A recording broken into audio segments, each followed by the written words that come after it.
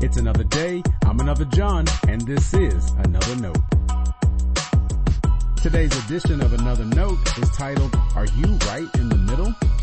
And our scripture reference from today is taken from Isaiah 22 verses 15 through 25. As always, may the Lord add His blessing to the hearing and reading of His holy word.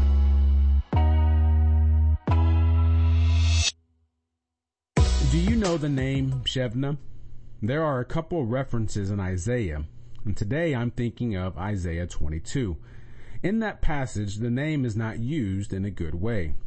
I could be reading too much between the lines, but God tells Isaiah to find this steward.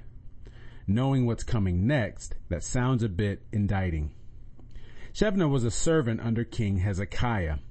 Hezekiah was a righteous king. His servant was not. Isaiah calls him a steward, a master of the household.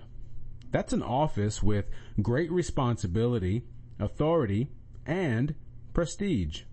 And apparently, Shebna has taken full advantage of his position.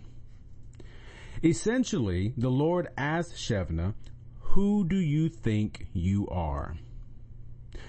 From the passage, we know that the steward made a tomb for himself.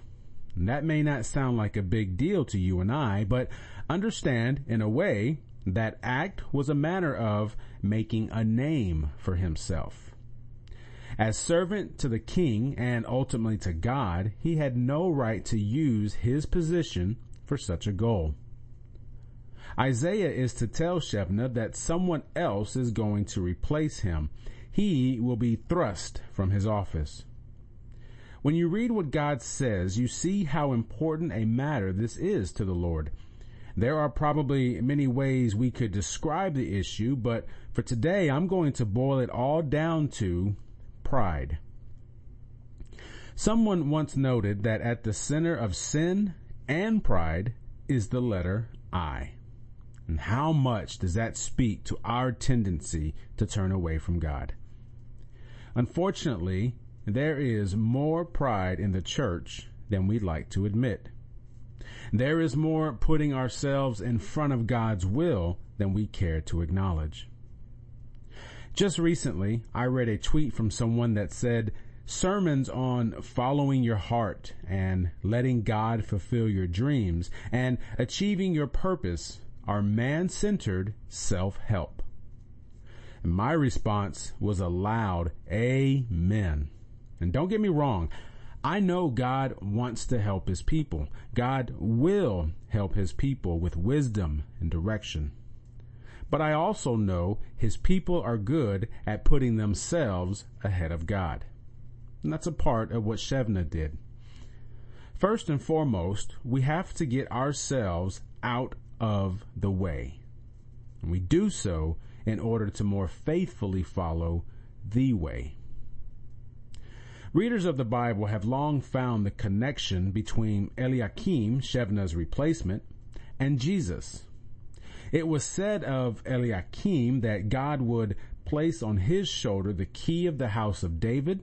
He shall open and no one shall shut. He shall shut and no one shall open. Turn the page to Revelation 3:7. John opens the words to the church in Philadelphia by saying, "These are the words of him who is holy and true, who holds the key of David. What he opens no one can shut, and what he shuts no one can open." Does that sound familiar? Eliakim was God's response to Shebna's pride, and Jesus is God's response to our pride. One thing we know about the life of Jesus is that he came to serve God fully. He did not pursue his own goals or ambitions.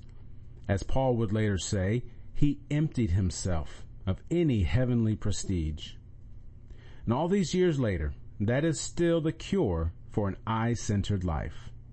Looking to Jesus, learning from Jesus, living like Jesus, making his attitudes ours, shifting our priorities to his. And instead of trying to make a name for ourselves, giving all glory to the only name